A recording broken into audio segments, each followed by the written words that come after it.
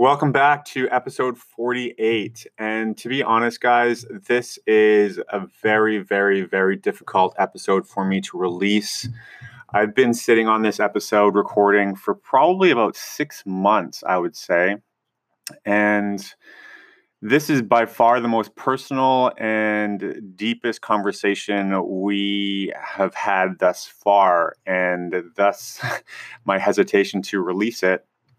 But I'm doing so today on March 5th because it's my son's 15th birthday today.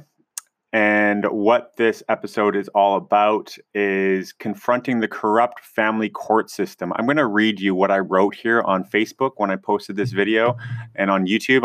I have all these recorded live on video as well as the audio. So I'm going to read this update that is kind of in the show notes here, to give you a glimpse of how really vulnerable we're going to get. So, quote, confronting the corrupt family court system. Are most men really, quote unquote, deadbeat dads or targeted alienated fathers systematically separated from their children? Question mark. Parental alienation describes the process and result of psychological manipulation of a child into showing unwanted fear or unwarranted fear, disrespect, or hostility towards a parent or other family members. Parental alienation, guys. Google it, learn that. So today we dive deep and get incredibly personal and vulnerable in this podcast, episode number 48, that unfortunately many parents will experience. Share this with anybody who can benefit that's going through a separation, divorce, or court custody situation, because parental alienation and family court is an epidemic that is destroying families, and no one is really addressing it until my guest, Eric Schwarzenberger, shot a video in a family courtroom where he absolutely called out and destroyed the corrupt family court lawyers that are making millions of dollars targeting parents against each other into an attempt to stretch out the court proceedings and make more money to make non-custodial parents, mostly fathers, pay thousands of dollars to fight to even get visitation access to see their children again. It's absolutely disgusting. That video he did went viral with 1.5 million views and thousands of comments. I play the audio in the first segment of this interview that you'll hear shortly. And this is an important episode because it's the most personal topic I've covered in this series, and it's taking me, as I said, months to get up the courage to release it. And I'm choosing it today, March 5th, which is my son Ethan's 15th birthday.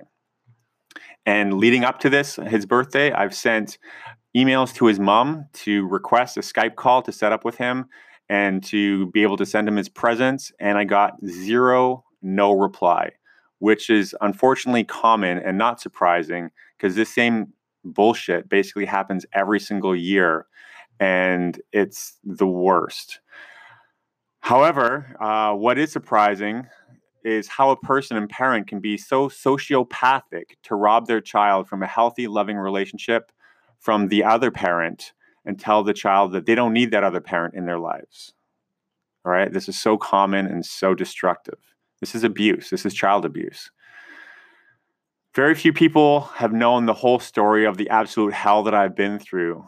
And not only to maintain the relationship with my son, but to even have contact with him that has basically gone blank and silent after his mother and I broke up years ago, which resulted in a 10-year intense court custody case that I basically got completely screwed over in.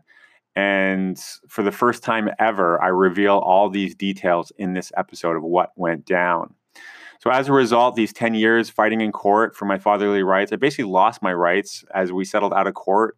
And in doing so, it's been 5 years since I've been, quote unquote, allowed to visit my son. So I haven't seen my son in 5 years. And we haven't talked in about 2.5, which used to be every week. I used to do Skype calls with him every single week. And that hasn't happened for about 2.5 years. For no reasonable reason other than his mother saying now that he's got a new dad, which is her new husband, and has completely cut me out of the picture. Though looking at the facts from a surface level, guys like me, Eric, and millions of other parents who are not living with or spending tons of time with their children may appear to be deadbeat dads or moms. However, you never really know the real circumstances or the legal reasons why they're not invited or allowed to have unrestricted access and a connection and relationship to their own children because of this 100% corrupt family court system. This is so sick and twisted. I could rant on forever about that. And both Eric and I, we kind of do as we share our personal stories here coming up on this episode. Disclaimer, this is not only men that struggle. Fathers face this, but also women share the exact same situation. I was out with a woman the other night, and she has the exact same situation for me, that she's completely 100% cut off and alienated from her daughter that's only 8 years old, which is just traumatizing for both parties. The result of parental alienation is that both the parents and children can have symptoms of depression, addiction, PTSD, trauma, lack of trust or ability to create strong emotional connections with other people in relationships, and have anger issues and an onslaught of other challenges. However, for those struggling, there is hope, and it is possible to build a great life in the midst of these challenges. So what I recommend that I've done to still have a very sustainable and healthy, somewhat successful life, like I've lived a great life amidst all of these problems and challenges, is to find supportive relationships, seek out healthy activities, get into personal development, seek therapy or coaching. Feel free to reach out to me or Eric or any of the resources I have listed here below. For those of you who have experienced this or know someone who has, here are some resources.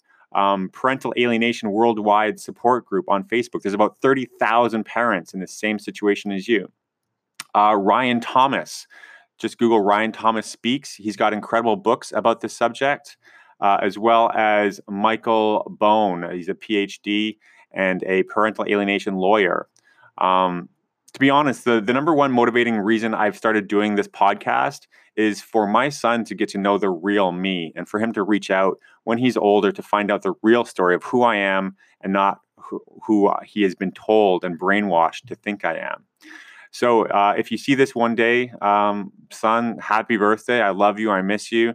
And this story you're about to listen to, this episode, is a glimpse of what really happened and why things were the way they are for all those years growing up. And when we do spend time together, I'll tell you things like your DNA cultural heritage that I just did that'll be coming up next episode, of both my mother and my father, your grandparents' cultural history. I did 23andMe and heritage DNA tests. You can find out where you're from. Also, things like you can find out how you got your name. For example, I chose your name 15 years ago while I was reading a book by my favorite author, Ethan Hawke, called Ash Wednesday. And your birth due date was on Ash Wednesday, which is a Catholic holiday, which is actually today. I just went to Mass and offered that service for you, thus giving you the name Ethan Ashton. So all this stuff you don't really have had a opportunity to learn, and this episode is a good place to start. So for those of you listening in, this is going deep, and this is a long intro, but I wanted to kind of preface what has been going on, and we're going to dive a lot deeper in here right now with my guest, Eric. So without further ado, here we go.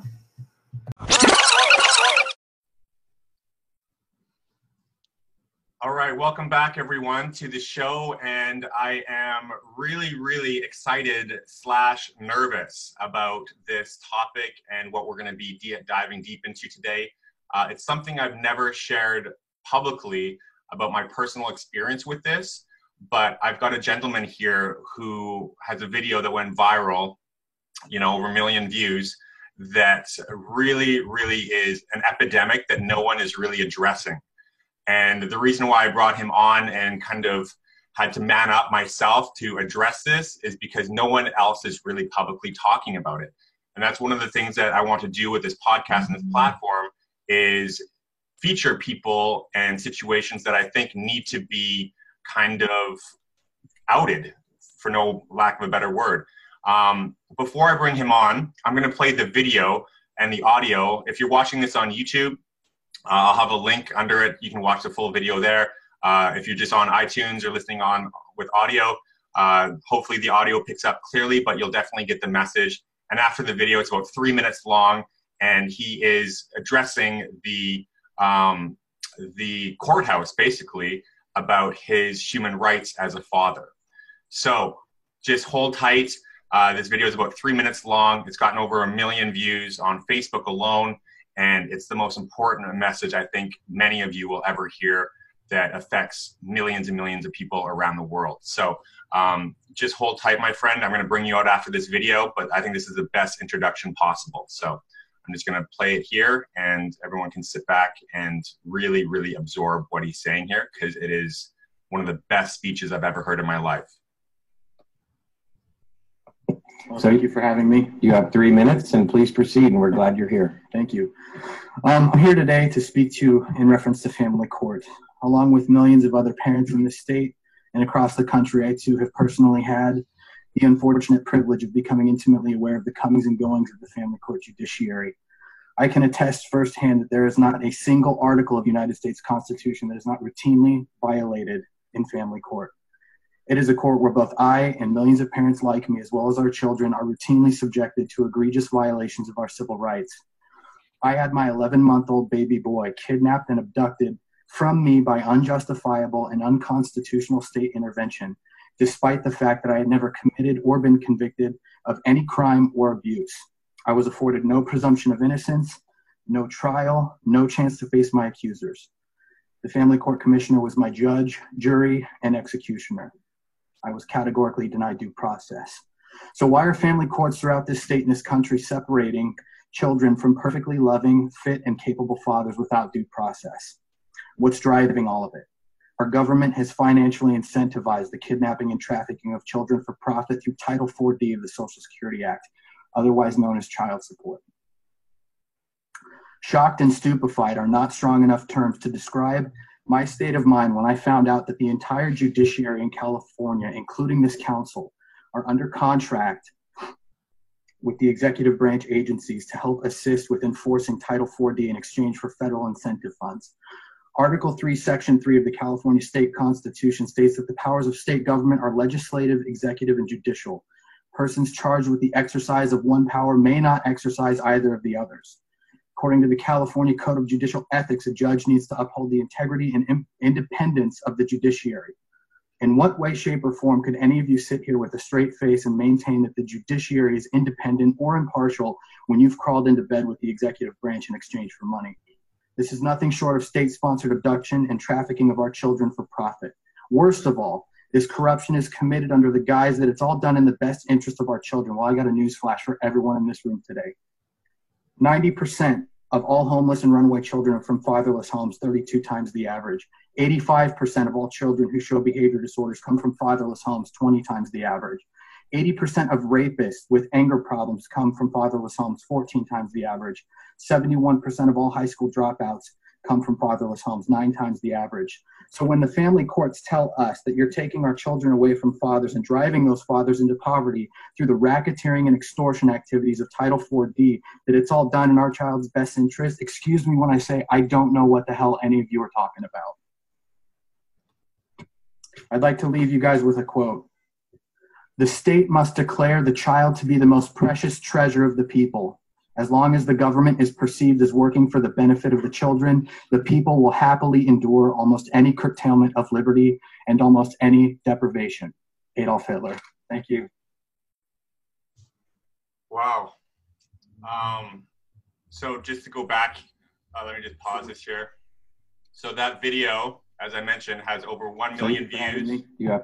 1 million views, almost 1,200 comments, almost 30,000 shares, and almost 8,000 likes. So I'm just going to close this out. I think that's the perfect way to welcome our guest, Mr. Eric Schaffenberger. And man, first of all, I want to just acknowledge you, man, for doing that and taking a stand and going into that courthouse. And like I said, when I reached out to you, I said, that's one of the best speeches I've ever seen and heard in my life.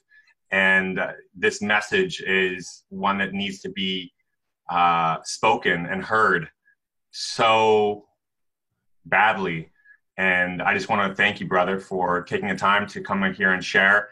I know it's kind of a personal situation, and I'm going to kind of lay a lot of cards on the table that I've never shared before either. So come on out and introduce yourself, man. Hey, man, thanks for having me. It's good to be here.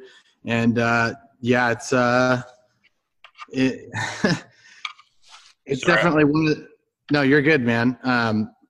It's been a wild ride, dude. I wasn't expecting that video to get as much traction as it did. So it's been pretty crazy. So maybe just walk me through, how did that you get that video? Like, looked like it was recorded from like the council courthouse. So yeah, I'm just kind of curious how that even happened to get that footage and go in and present. Like, what was that process like? Yeah, so it actually it wasn't a court date or a courthouse.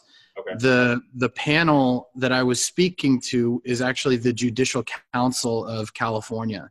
So they're like the governing body of the judicial branch of the California state government, and they're based down in San Francisco.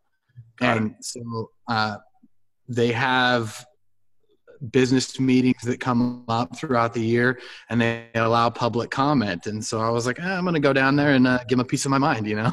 And I thought long and hard about what I wanted to say. And it's actually really interesting because I planned a completely different speech, right? So I originally, and I didn't change my mind until the night before.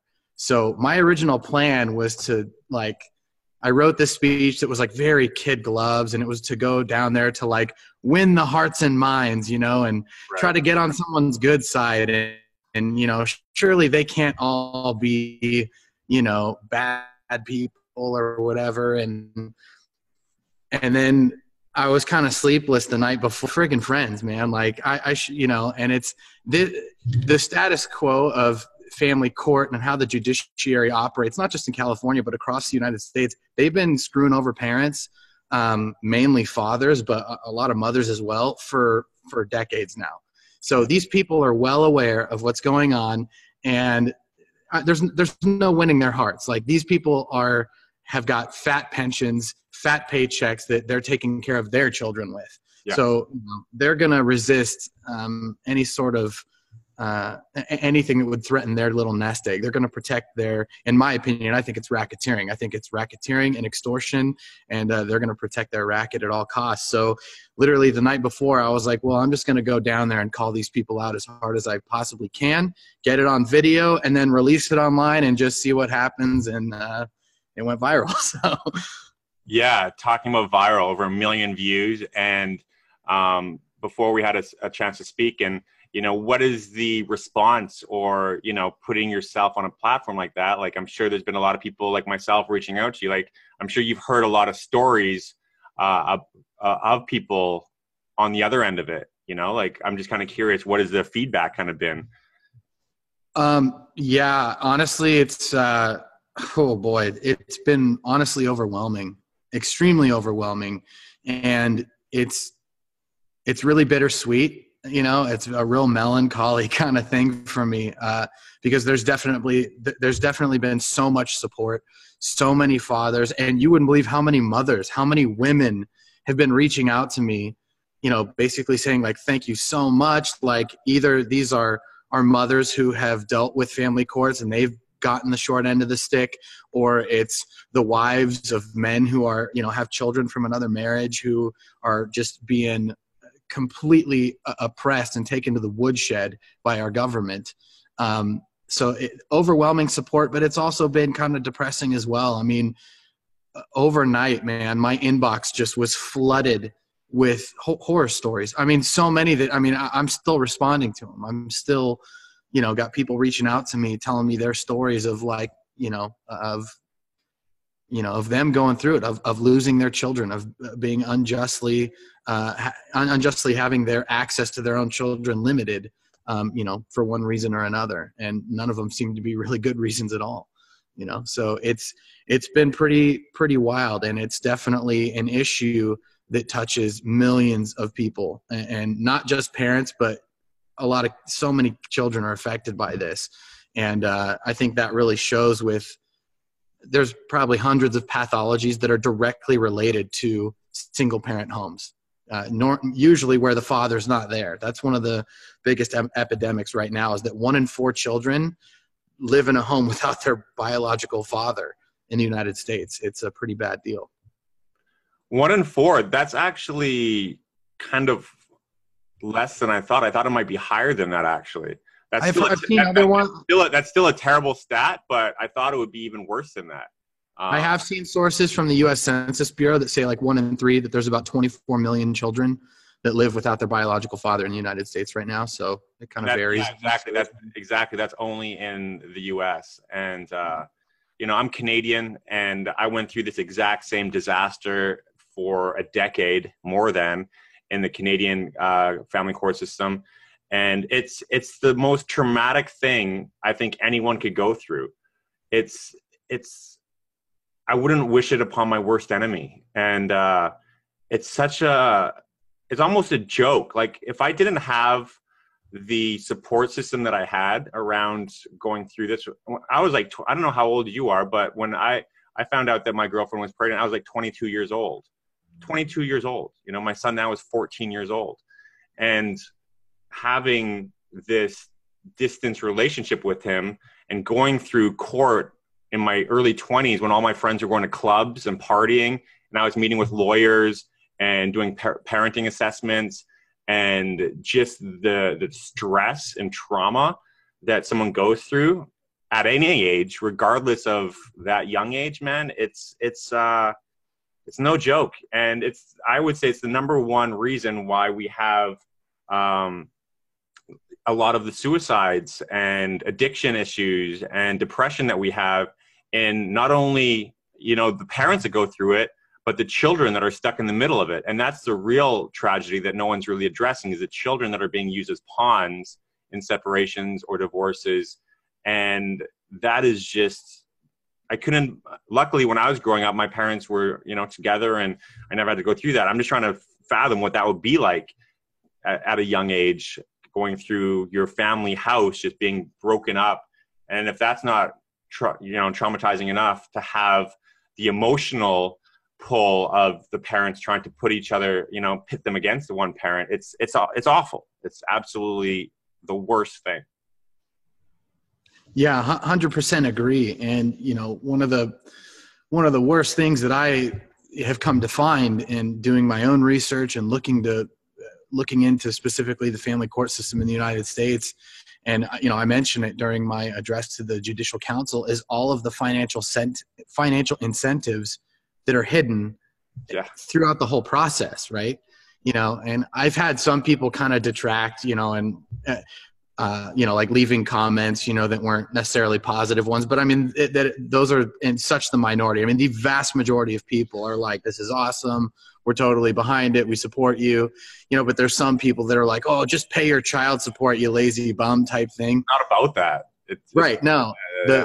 You know, the point is that it's fraudulent. I mean, these people are talking about quote unquote child support, and what they're really talking about is welfare recoupment.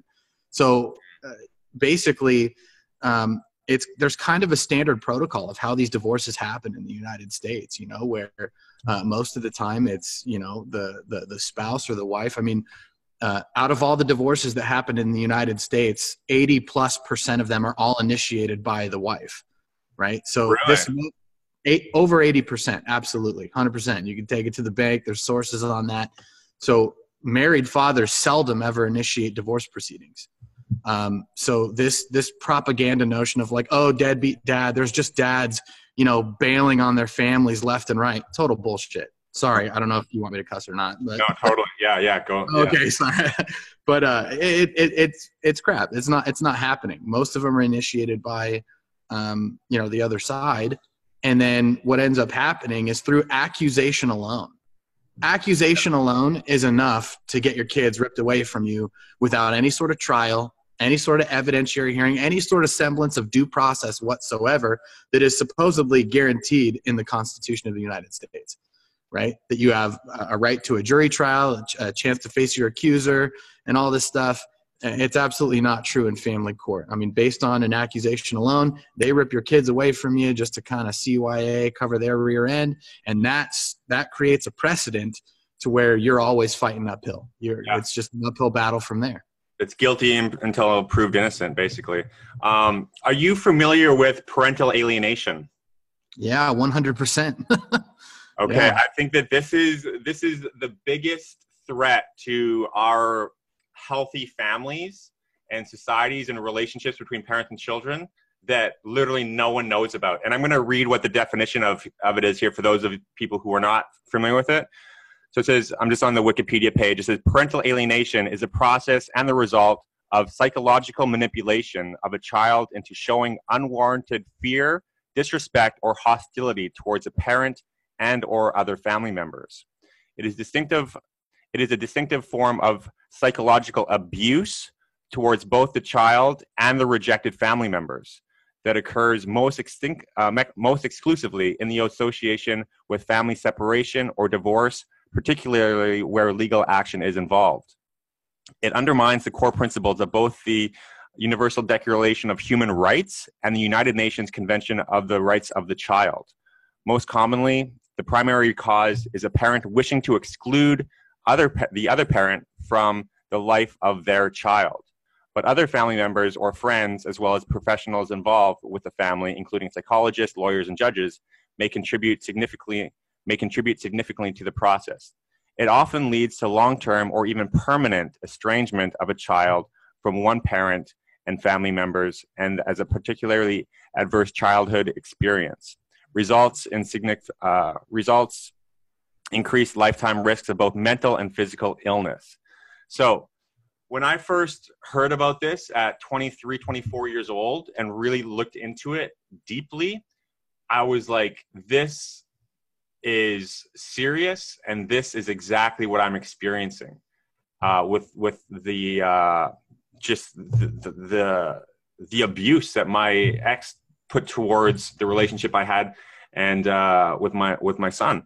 And the effects are so, and I've read countless reports, watched countless YouTube videos, went to conferences, talked with professionals and experts, and I encourage people to look back in their own family dynamics.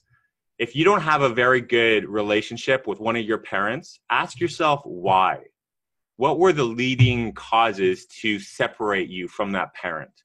And so often, and I've talked to countless people that, you know, when they say, oh, I don't really talk to my dad, or I don't really have a good relationship with my mom. And when I dig deeper and get them to really think about it, it all comes back to something that they were told from the other parent. Oh, your dad, he doesn't care about you. Or, oh, your mom, you know, she cheated on me and she's not a good person. Or all these it just torments and totally destroys a relationship against the targeted parent.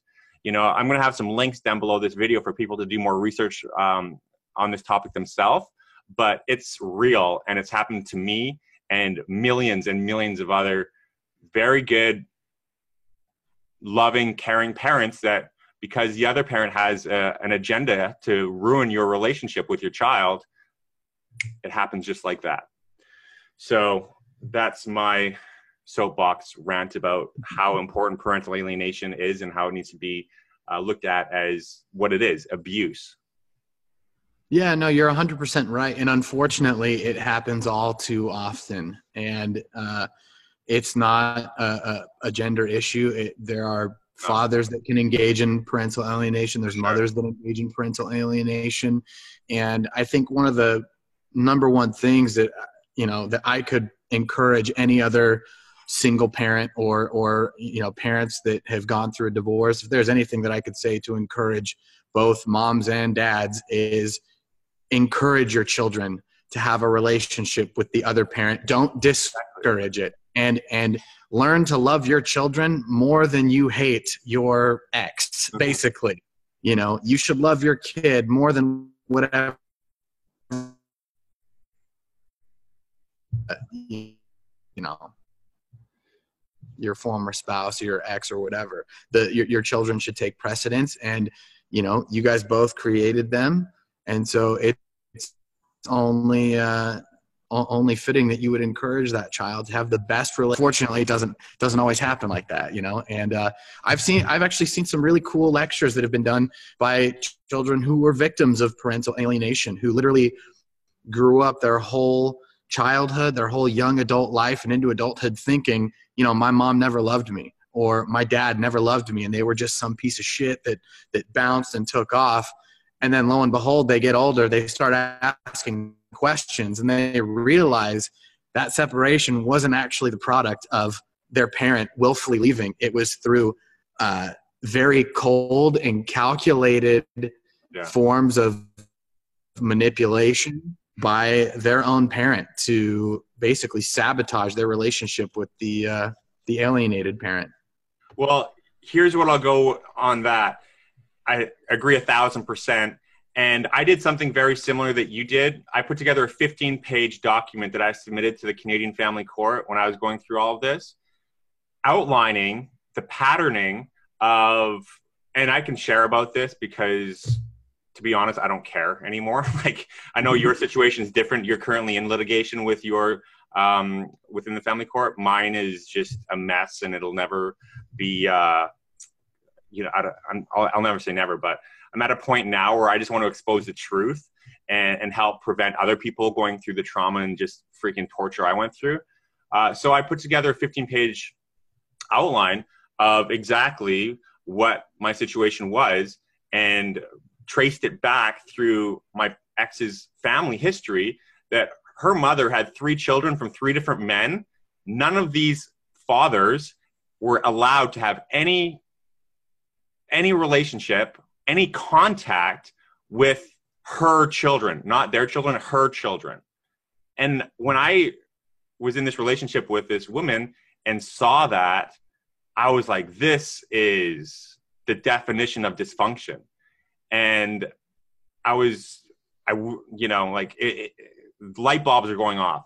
And then same with her sister. Her sister had a child and had a restraining order against the father. And I didn't really put 2 and 2 together that, like, hey, this is patterning here, like there's only so many, circumstances. And then it comes down to, hey, these are clues, man.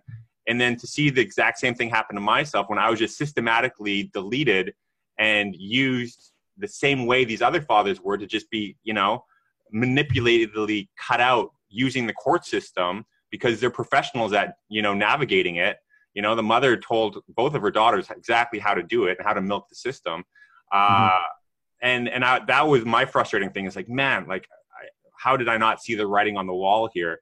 But it's just like you said, it's just this conditioning, and there's no real rights for parents because this goes deeper than what happens in a courtroom. This is what's happening in their conversations with the child. Oh, yeah, you don't have to go to that visit if you don't want to. Oh, you're not feeling well? Okay, well, don't see him today.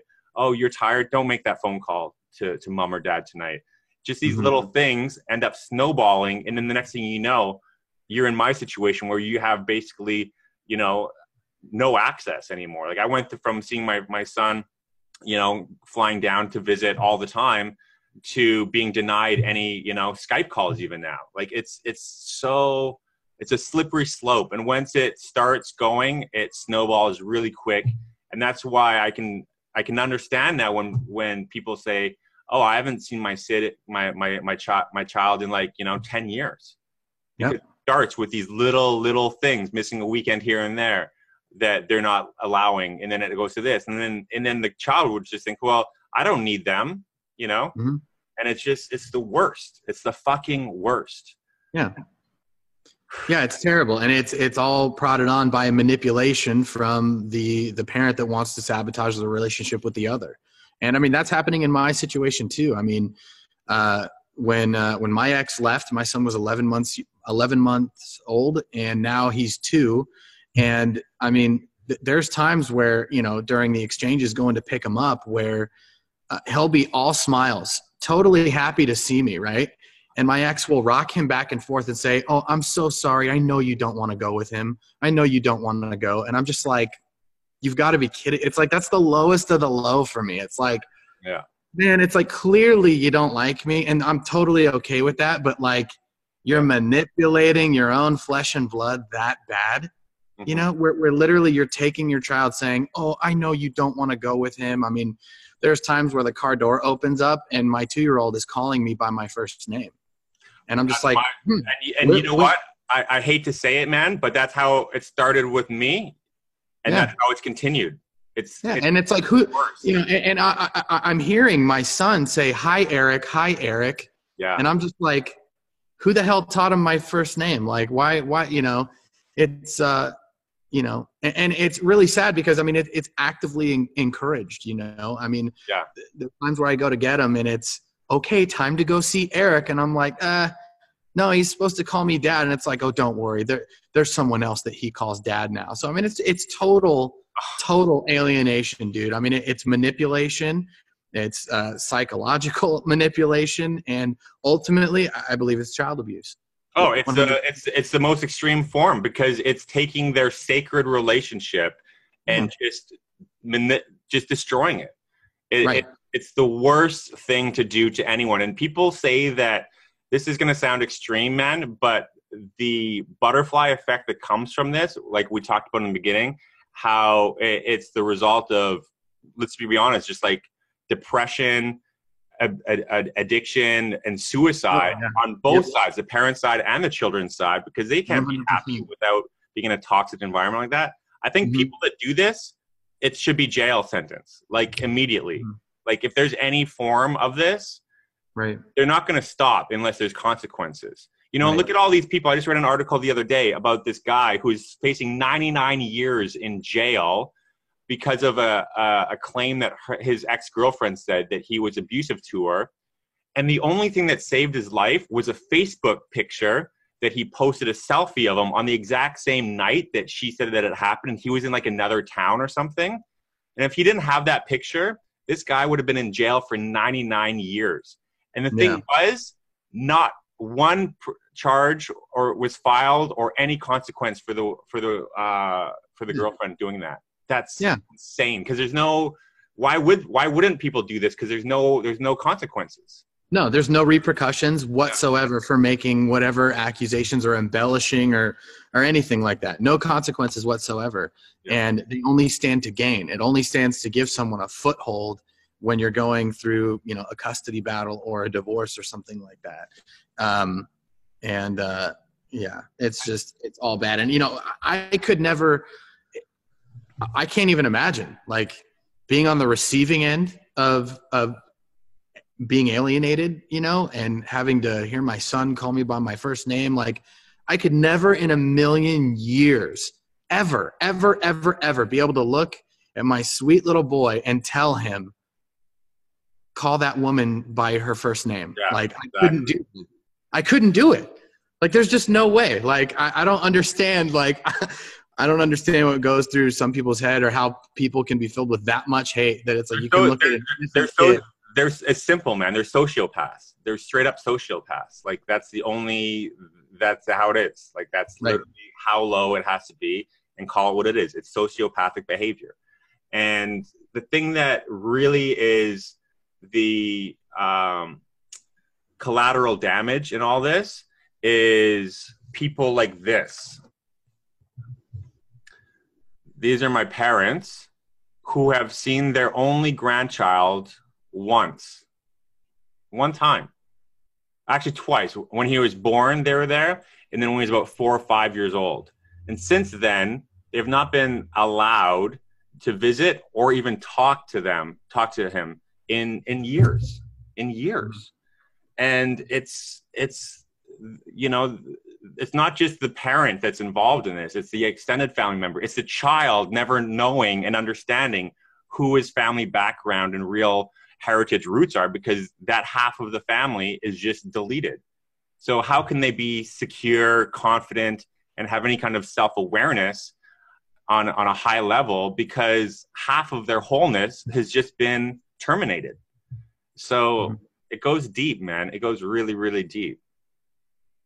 Yeah, 100%. And a lot of people have been asking me, you know, like what's the solution? Like, how do we fix all of this stuff? And if anyone's interested, go check out the Fathers' Rights Movement. They're a group on Facebook. They have a main Facebook page, although I've heard rumors that it got taken down in like the last couple of days. I'm not sure if that's true or not, but there's a Fathers' Rights Movement page for every state in the United States. There may be one for Canada. I'm not sure, but they've been pushing, and they actually got passed a shared parenting bill. and they are advocating for a 50-50 rebuttable presumption of shared parenting in the case of divorce where there are children involved. And basically what the bill does is it makes it that in the event that there's a divorce where there are two parents that are fit parents, right? The judges have no, they cannot deviate from starting by default at 50-50, right? Now that can be rebutted by evidence, meaning that, you know, if one of the parents is not a fit parent, the burden of proof is on you to prove it, right? People have the right to be innocent until proven guilty. So if mom or dad is really scummy and, you know, they are truly an unfit parent, you're given the opportunity to show your evidence, present that, and then the judges can consider that. But absent any evidence that you know, either of the parents are unfit, it forces the judges to begin at 50-50. Right. So it can be modified if the parents want to, but it's a great bill and it starts everything out on an even playing field. And I think if we could get a bill like that passed in every state in the country, that would be huge. That would be absolutely huge. You know, I'm not going to share too much on this because it's still in development, but I'm actually working on a project that is a way for couples to basically put together a contract, kind of like a prenup, but not around the finances, but around the parenting. And using some of the new technology, I'm kind of involved in blockchain and stuff. So there's ways to do these contracts where it can be peer-to-peer. And the thing is, with using lawyers, you know, like lawyers are one of the biggest problems. And basically, I went through a number of them and realize that their incentive is to keep this drawn out as long as possible because that's their billing hours. They don't want to resolve this. They want to stretch your case out that should only be maybe a couple weeks or a couple trials into years. And it's like you said, it's the biggest racket that they're making. It's $1 billion industry. Like the divorce industry is $1 billion industry, and it's just getting bigger, you know, like especially nowadays with just it's not going anywhere unless, like what you said, these bills come out and people start taking their private matters and empowering themselves to set up parenting plans and contracts and prenups themselves. I think anyone who gets married these days with a prenup is a freaking just, what are you thinking? You know, it's like, it's to be honest, man, it's like you've got a 50% chance like that this is not going to work out. And how many of your past relationships have worked out? Right. It's actually a little bit over that now. Yeah. I think it's like 52% now. It's a little bit over 50 of all marriages fail. Yeah. You know, I had a guy tell me once, and he was like, he's like, you want to know what I tell all my friends when they're about to get married? He's like, and he just tells this story about like, hey, let's say we're going to go skydiving, right? I put you in the plane. We get up to altitude. We put your parachute on. We open the door. You're standing in the doorway. You're ready to jump. And then he's like, oh, by the way, before you jump, there's a 52% shot that your parachute may or may not open. Are you still going to jump? And when he put it that way, I was just like, oh, man. Like, yeah, there's no way in hell. You know? So I wish somebody had told me that a long time ago. I got to save myself a lot of trouble. Well, and a lot of money, man. Like divorce, it's like the most financially crippling thing anyone can go through. You know, like a friend of mine just lost like a $200,000 house that he just bought, and is, you know, like, and it just happens all the time. You know, like it's just, yeah, man. It's you know, you have to be optimistic, but at the same time, you have to be realistic. You know, like, at least protect yourself as much as you can moving forward and covering the bases. And out of curiosity, after going through this, has your perception, like, do you think you'll ever get married or have another kid or anything like that? No. Nope. No way. Exactly. Me too. Doing it. Like literally. It's just not worth it, you know? And it's sad. It's sad because it's like, that's all I cared about, man. Like, yeah. You know, the way that our divorce happened was extremely abrupt. Like I did not see it coming, like at all. And I mean, I was totally committed to my family. Like that's what I wanted. Like I love being a dad. Like that's the best thing in the world for me. I love my two little boys more than life itself. And you know. So at this point, that's basically what I'm committed to. I just want to be the best dad that I can for them. I'm still fighting it out in court. I'm facing going to jail here soon for contempt of court because I can't afford to pay their extortion payments that they call child support. Are you serious? Dead serious. Yeah. My ex is and her attorney filed a motion to hold me in contempt of court. And I haven't been able to hold a dude. I've over the last year and a half, I've been in court literally probably over 30 times. And in how long of a period? In a year. In a year, oh yeah. Easily. I mean, you know, and it's still going, you know. And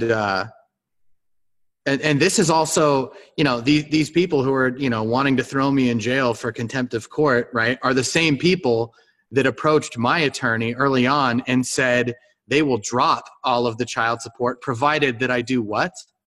Terminate all my rights to my son.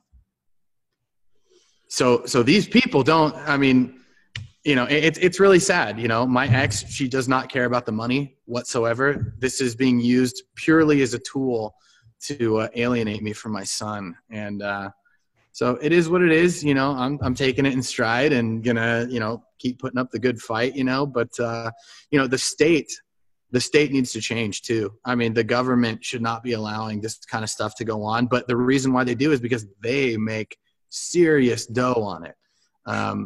Specifically in California, every child support case goes through what's called a child support magistrate. This is a guy who's not a judge. He's not a real judge. It's not even a real court proceeding, right? But he's got the black robe on and he's sitting up there and he's got a bailiff and, you know, you're at the courthouse, right?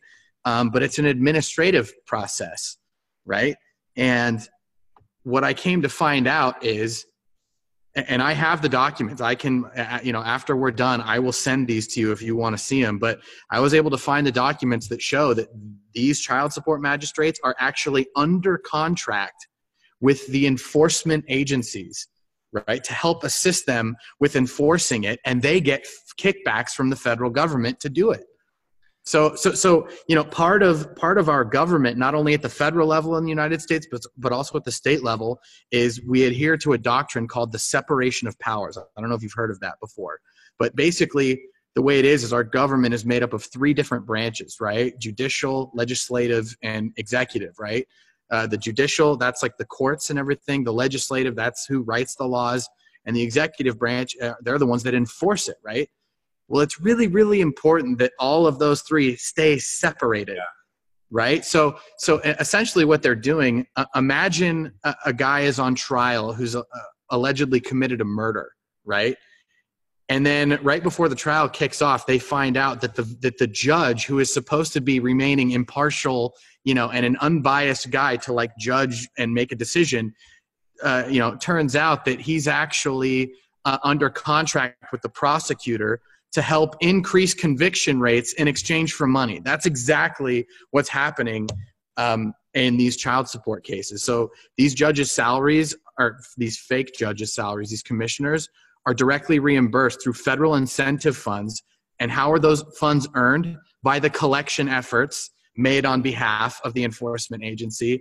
They're earned through the amount of child support cases that are opened in general. So the more cases they open, the more money they collect and extort from people, the more money these assholes make. So in my opinion, these judges, these family court judges, court commissioners, they are simple fucking thieves, period. End of story. And they're making their money. Their racketeering scheme is based on trafficking children.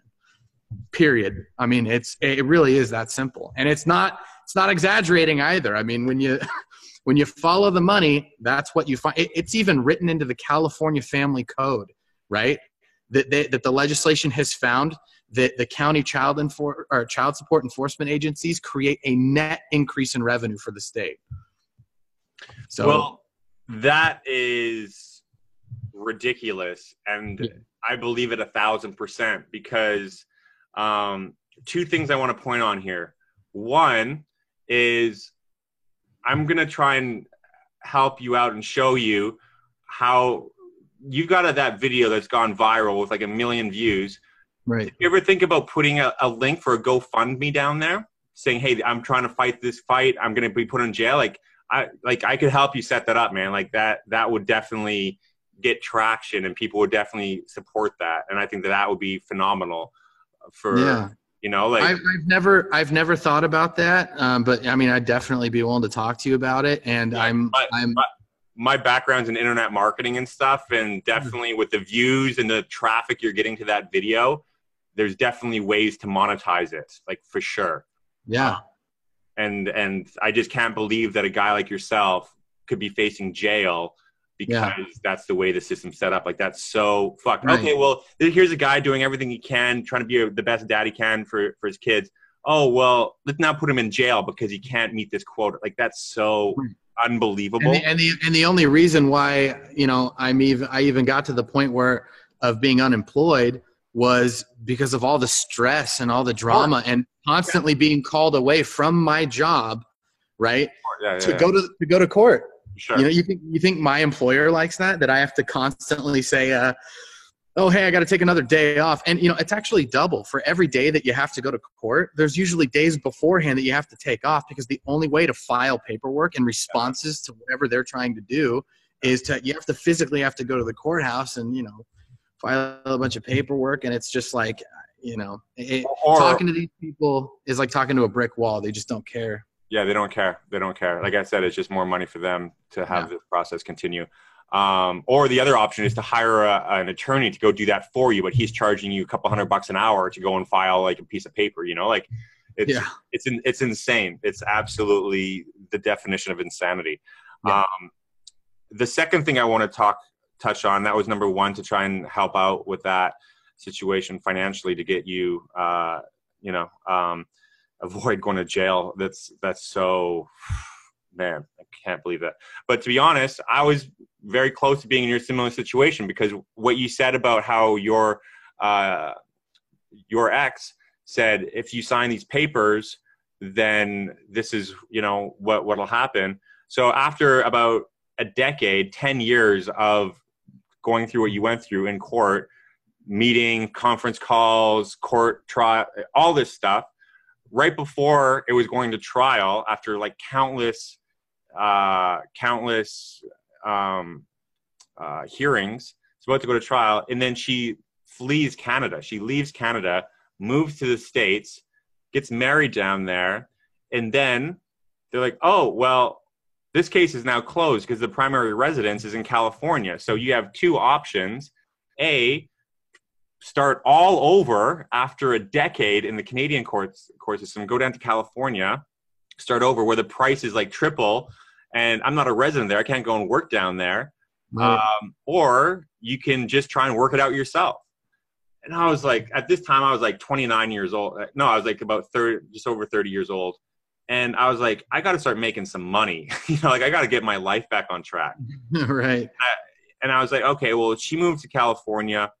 And then at this time, things were actually starting to get better between us. Like we were starting to talk. I was going to California to go visit him and this and that. And then basically she said, look, here's an offer. I'll give you everything you want, unlimited access. You know, you can come visit anytime. We'll just quit all this legal stuff, you know, because we were both exhausted and you know, broke from it. And she's like, but the one thing I want is, now that I'm married to this guy, I won't mention his name, but now that I'm married and they had a child themselves, the only thing we want, we don't want any more, because I was paying child support the whole time and everything. I never missed a month of child support or anything. And she said, the one thing that we want is to have the legal rights of the father being her new husband. Right. I said, absolutely not. So basically to adopt, like to kind of do like a family adoption with. Right. I said, absolutely not. I'm like, there's no way I'm going to sign off on that. No, I'll go back to court. Then she says, do you realize what you're saying? And I'm like, yeah, I'm not going to do that. And then she said, okay, well, we're going to file for this motion anyway. And we're going to get it because we're a stable family. You know, he's been in my care and custody the whole time. And now if you don't allow this and don't go through with what we want, we're going to make it impossible for you to have any contact or relationship with our son. So they basically use your own son as this little pawn. Well, they blackmailed me. It was straight up blackmail. They said, if you don't do this, if you don't sign this agreement, then basically you'll never see and talk to your son again. And we're going to go back to court and we'll get approved for this because of this, this, and this. And after thinking about it and just being so burnt out, and just because before that, they were letting me go visit him all the time I wanted. Things were finally good. I was doing the Skype calls every week. Things were finally becoming normal, you know, like it was finally a healthier environment. And I was like, well, you know, really what you really want is time and access to my son. You know, that's really what I want. And she's saying she's going to give me unlimited of that. And I didn't care about not having to do the child support and stuff anymore. That wasn't the motivating factor. I just wanted to have a normal, stressless relationship with my son and not deal with lawyers in court anymore. So I made the biggest regret of my life. And I said, okay, I don't want to go back to the court. I don't want to lose contact with my son. I bought into her lie and her scheme. So as soon as I signed it, they went dark. Yeah. Communication closed. And now I have no legal repercussions because I signed away the little right I still had. And that was my biggest regret, man. And I got totally played and I got totally fucked again. And since then, that's been 4 years and I haven't seen him, been able to see him. I was back in Canada this past summer, a couple months ago, reached out. No, it's not a good idea. We don't want you to come visit. Last time I had this call with him was at Christmas 2 years ago. And then at the end of the call, he just hung up on me because his mom came in. Like, I've never shared this publicly, and this is probably a shock to when I release this, a lot of people. But the thing is, why I'm sharing this is because 2 reasons. One, a lot of people that look at guys like you and me, and if they just asked, when's the last time you saw your child? And if I said, automatically think, oh, deadbeat dad, or he doesn't care about his child. But the reality is I freaking fought for over a decade in court, tens of thousands of dollars. I did everything humanly possible to maintain contact and a relationship with my son as possible, period. And for people on the outside looking in, all they see is the fact, oh, well, he's not around. And I'm sure like his school teachers that I've reached out to are like, oh, well, you're not around, so we're not going to give you any access to any information, things like that. And for people watching this, I want you to think about your own family situation. What's the real reason? Do you know the real reason or the real story why your mom or your dad wasn't around? I bet you it wasn't because they didn't want to be. It's because they weren't allowed to be. Especially looking back through her family dynamics with all these other fathers that have been separated, you know, and their kids have no idea. They just hate their dads. You know, it's just like this. Oh, my dad's he didn't care about me. He took off. No, he probably did exactly what I tried to do too, but was obviously unsuccessful, just like I have been, you know, like it's so, man, I wasn't expecting on sharing this much, but this here that's him. That's my boy that I haven't been able to basically father because of the circumstances you've talked about, you know? Yeah. So yeah, man, it's crazy. There's usually no reason for it. I mean, there's no reason. The only reason why I'll just finish on it. The only reason this all happened was because when he was a few months old, I found out that she did not register me on the birth certificate, did not declare me as the father, and gave him her last name instead of my last name. And then what started all of this, I said, well, that's going to change. You're going to register me on the birth certificate because I was there when he was born. We discussed him. I didn't even want him to only have my last name. I said, well, he'll have both of our last names. She said, okay. And then when we were leaving the hospital, she signed everything without me. I didn't know what I needed to do there. It was my first time having a baby in a hospital. Like, I don't know what I should be doing. So she did it. This was all set up before. And then I said, okay, well, if you don't do it, then I'm going to get a lawyer and I'm going to ensure my fatherly rights are acknowledged. Right. And that just set off this whole thing. There was no abuse. There was no anything else to justify all this. It was just her wanting to protect her son and have things her way. Right. And that's that. Yeah, it's crazy, man. Like kind of the same thing with me. I mean, what's incredible is that pre our divorce, nothing, like no issues, no nothing. Like, and then post divorce, I am Satan himself. You know what I mean? Like the accusations of abuse and all this stuff. And it's like the craziest part. It's like, okay, but you can't produce one police report.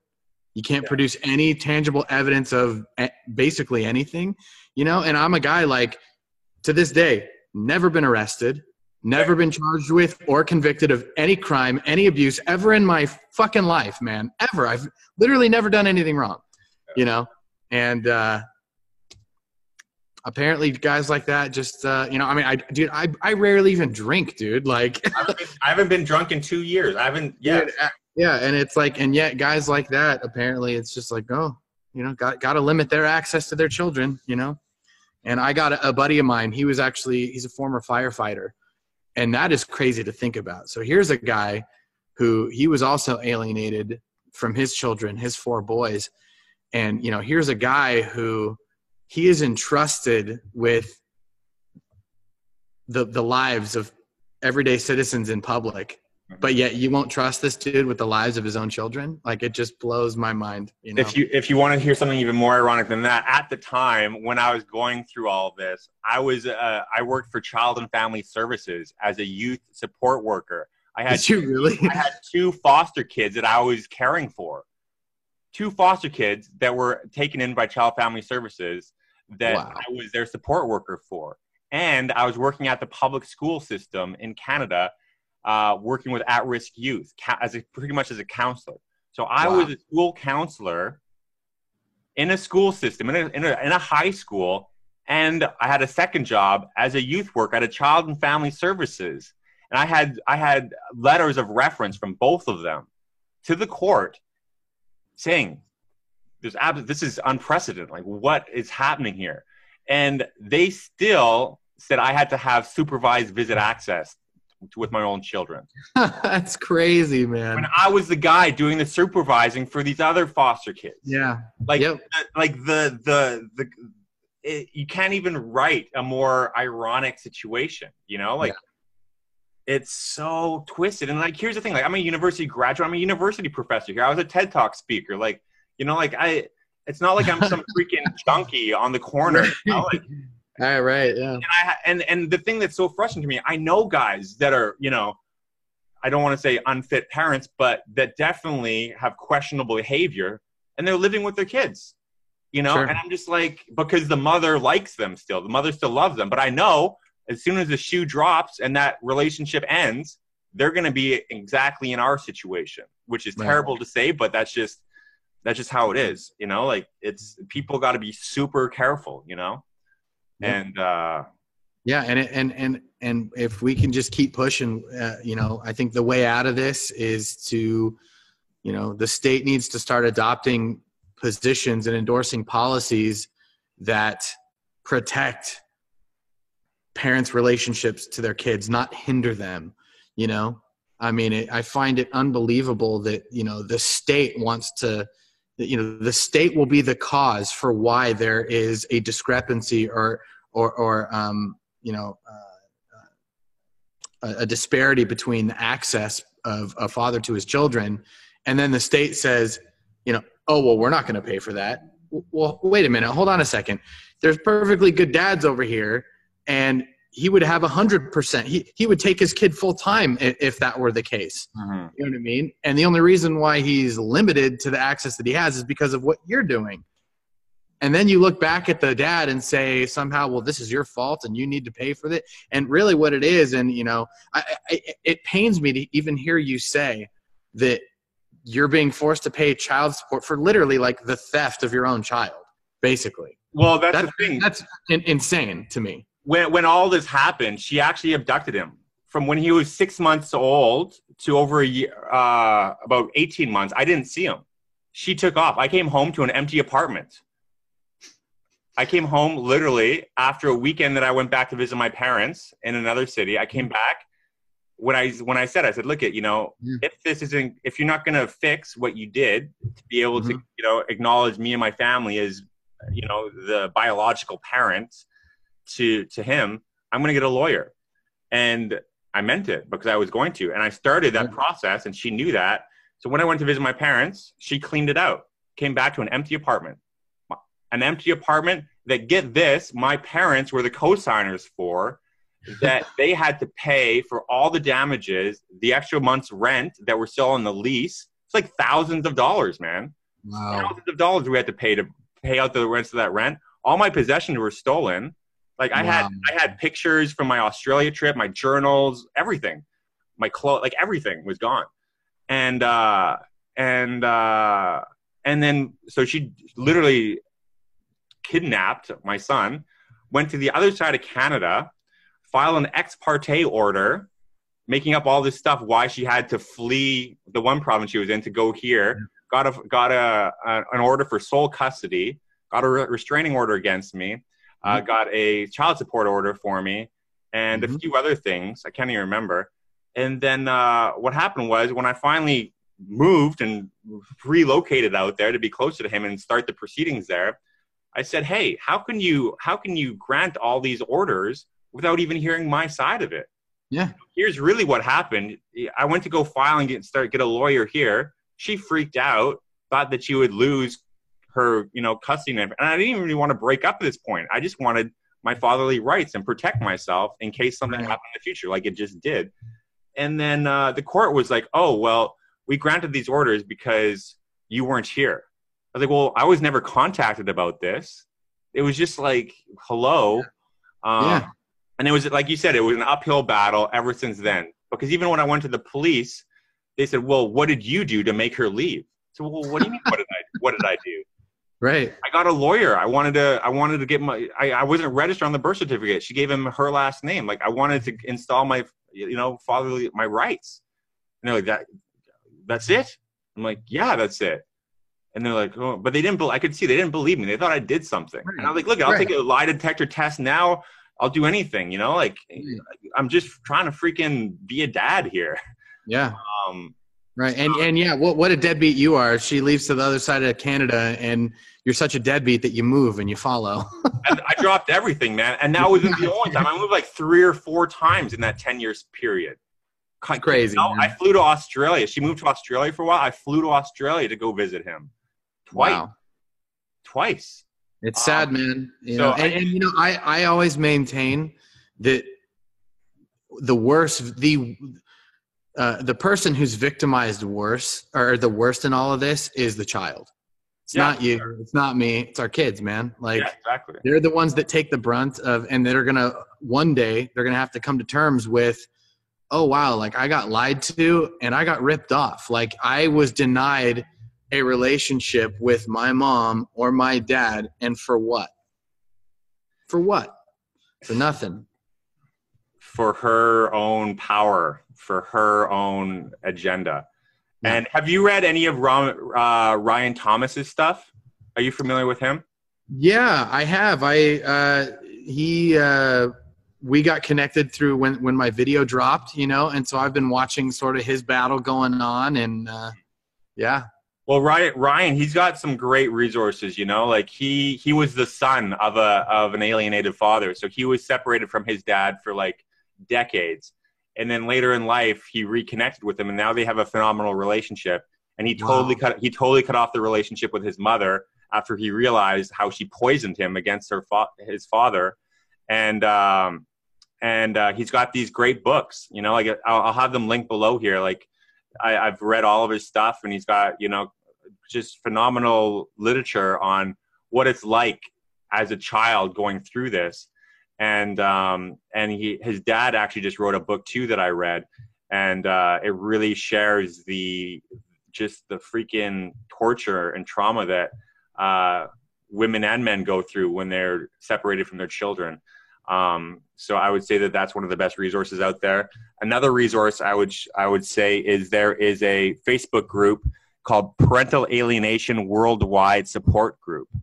I'll have the link below here. And there's over 30,000 people in this group. And that just shows you how, how prevalent this is. And there's horror stories in here. I'm just going to read the intro to this group. The founder is Ken. I'd love to get this guy on the show too. The intro says, "You are not alone. We are here coming together as a global community to speak out and speak up against what is happening to our children. We will no longer tolerate our children being alienated from one half of their family at the hands of adults who are supposed to love them and are a form of the corrupt family court." And if you just read some of these posts by parents, man, it's just like you said that you've been getting in your inbox from people that saw your video. It's just heart-wrenching, Yeah. It's just so awful. And there's got to be a solution. And, one of the projects I'm working on, like I said, is just to have something set up, just a peer-to-peer contract. I'll have a link. It's funny that you mentioned contract, your idea. Yeah. We had a standard in our country, right? Our justice system has always been a system that was based on finding the facts, right? And finding who's at fault, where's the liability, right? That all changed relatively recent. This new experiment that we're engaging in and the way divorces are handled in family court, it's relatively new. No-fault divorce has only been around since 1969.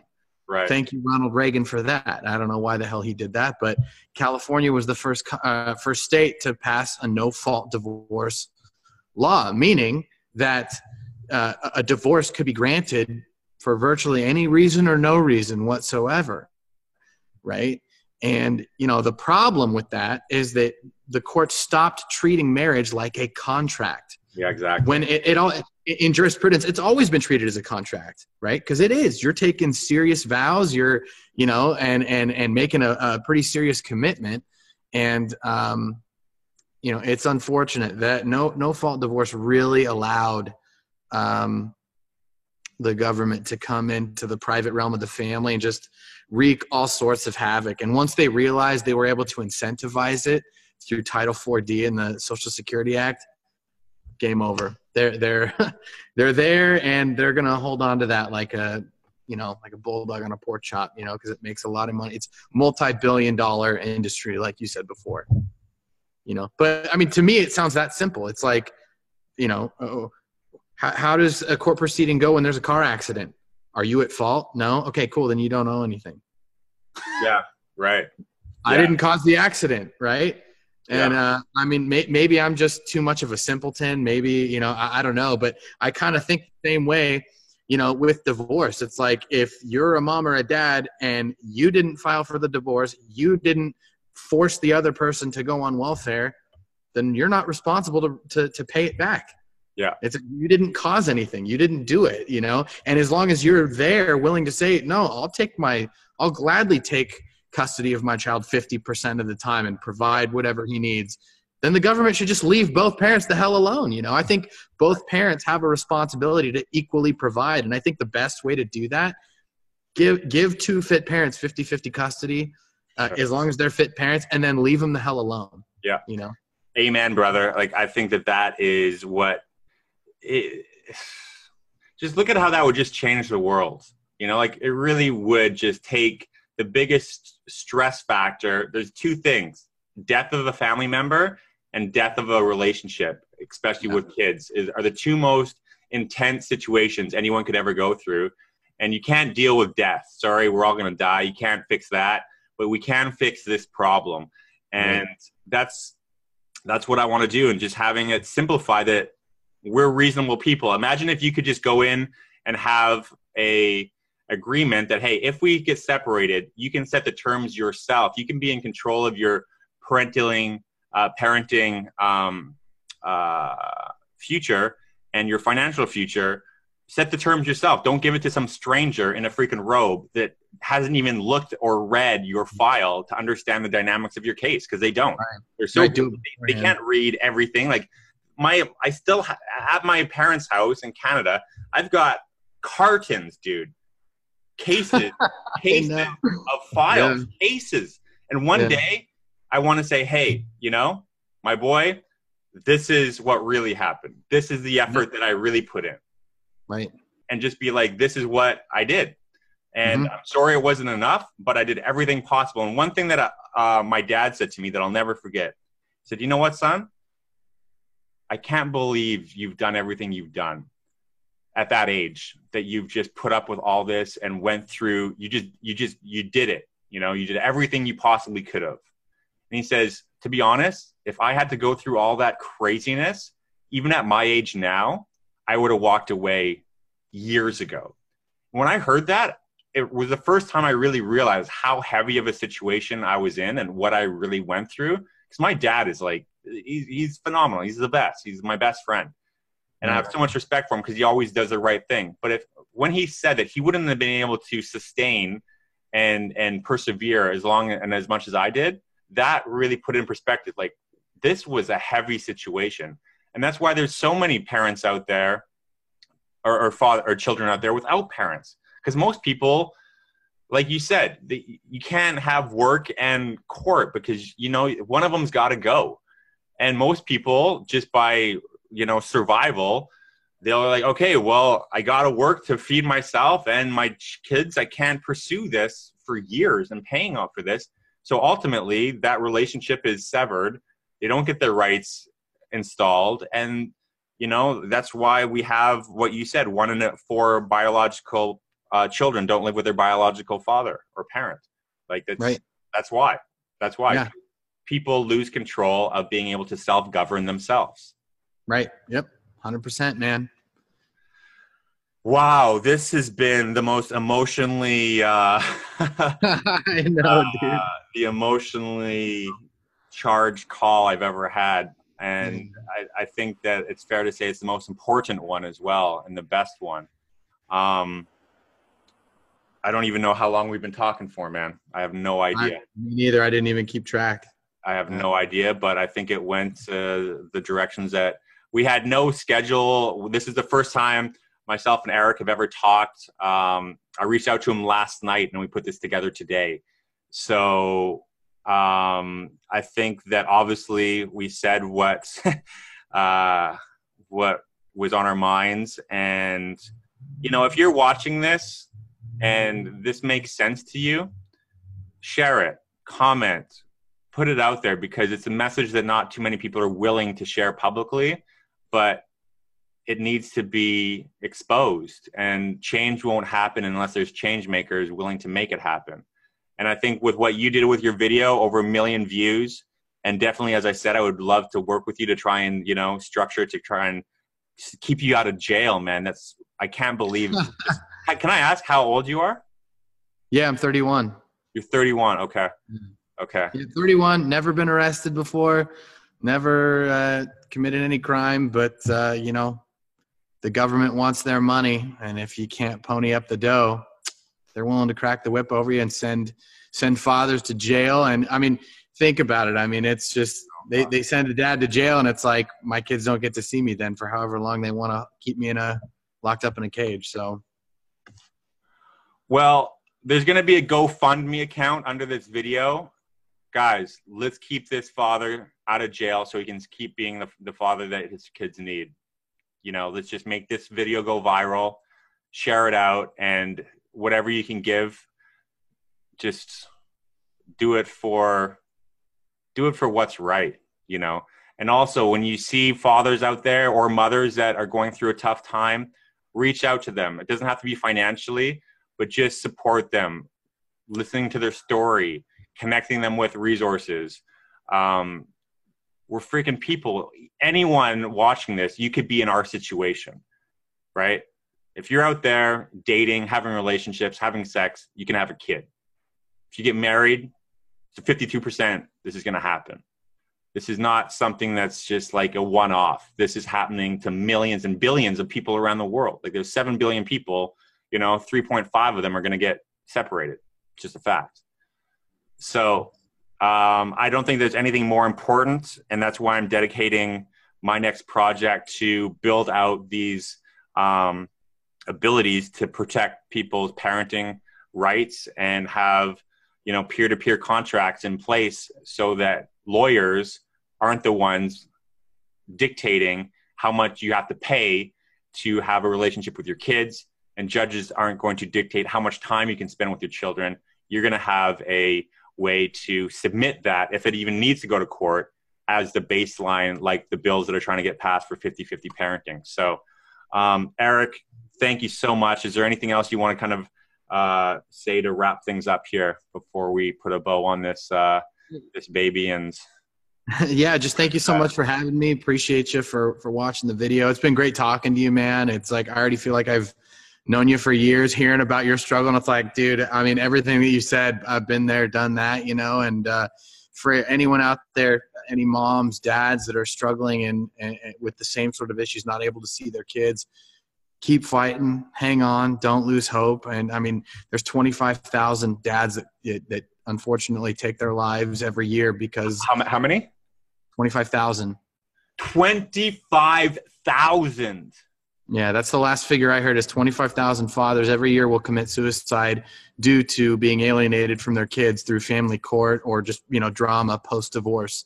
And it's a traumatic thing. And so if you're a father or you're a mom and you're going through it, can't see your kids, it's I know it's hard, but I guess the last thing I would say is keep fighting for your kiddos. Don't ever give up on them. And, I'm always available. I mean, if any, I've had so many parents reach out to me, you're not alone. It is hard to talk about this issue because, I mean, it's personal and it's ugly and it's, real dramatic and, who wants to talk, air their dirty laundry out to the public. But, the best way to, deal with something like this is to shine a light on it, I couldn't have said and it. Expose it. I couldn't have said it better myself. Two thoughts came to mind. 25,000 people. People just like close your eyes and what I want you to do is go on to Google and put in, you can do this actually. I've done it before for a group of 500 people because I went to a conference with 500 people. I wanted to see how much volume 500 people look like. And I got this image of what 500 people look like, and it was insane. I want you to do that for 25,000 people. Go to Google, type in crowd of 25,000 people, just so you can visualize how many of those people are no longer here now and how many children that's affected. And I don't want to get all spiritual and religious, but I'm actually Catholic. I go to church every Sunday, and I'm going to pray a rosary right after this call for those people that have lost their lives due to this epidemic. 25,000 people dying, that's an epidemic. And the last thing I'm going to say, I'm going to get Eric set up with a Calendly, and he's going to start. I actually have a Calendly set up. It's like a calendar where you can kind of go and select a time to set up a one-on-one call. I'm going to try and get you set up with your own consulting practice where you can actually coach other people going through this to try and help fund your case to keep you out of jail. So if you want to set up a one-on-one call with Eric, I actually have a coaching practice that I use myself. We'll both have our links up there to Calendly. You can do a free 15-minute consultation. And if you want to work with him to have ongoing counseling and support through this process that you're going through, it's going to be going to a good cause to help keep him out of jail. And it'll also help you learn from everything that he's researched, that he spent the last few years of his life doing all the hard work to help protect parents maintain a relationship with their children. And this is the best value he's offering to society. And you can actually start paying him for that service because it's the best thing you can invest in your relationship with your children. So we're going to have these links below. I'm just thinking out loud here to try and help my brother out and also help you out watching this. If you're trying to navigate these stormy seas of family court, you need a captain to help guide you. And that's what we're here to do. So I think that's a great way to wrap up. Share this, comment below, put this out in groups, and let's spread this message to try and help bring kids back to their parents. Let me just stop this.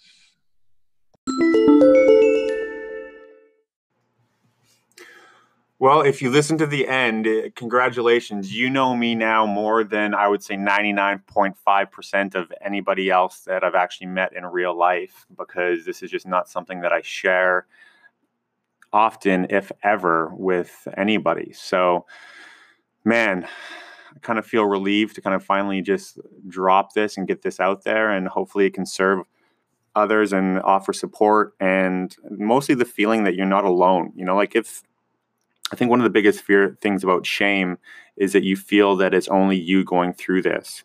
And as you can see in the resources here, there's literally millions and millions of very caring, loving, good, wholesome parents that have been separated from their children, either A, due to a crazy vindictive ex, or B, the corrupt family system.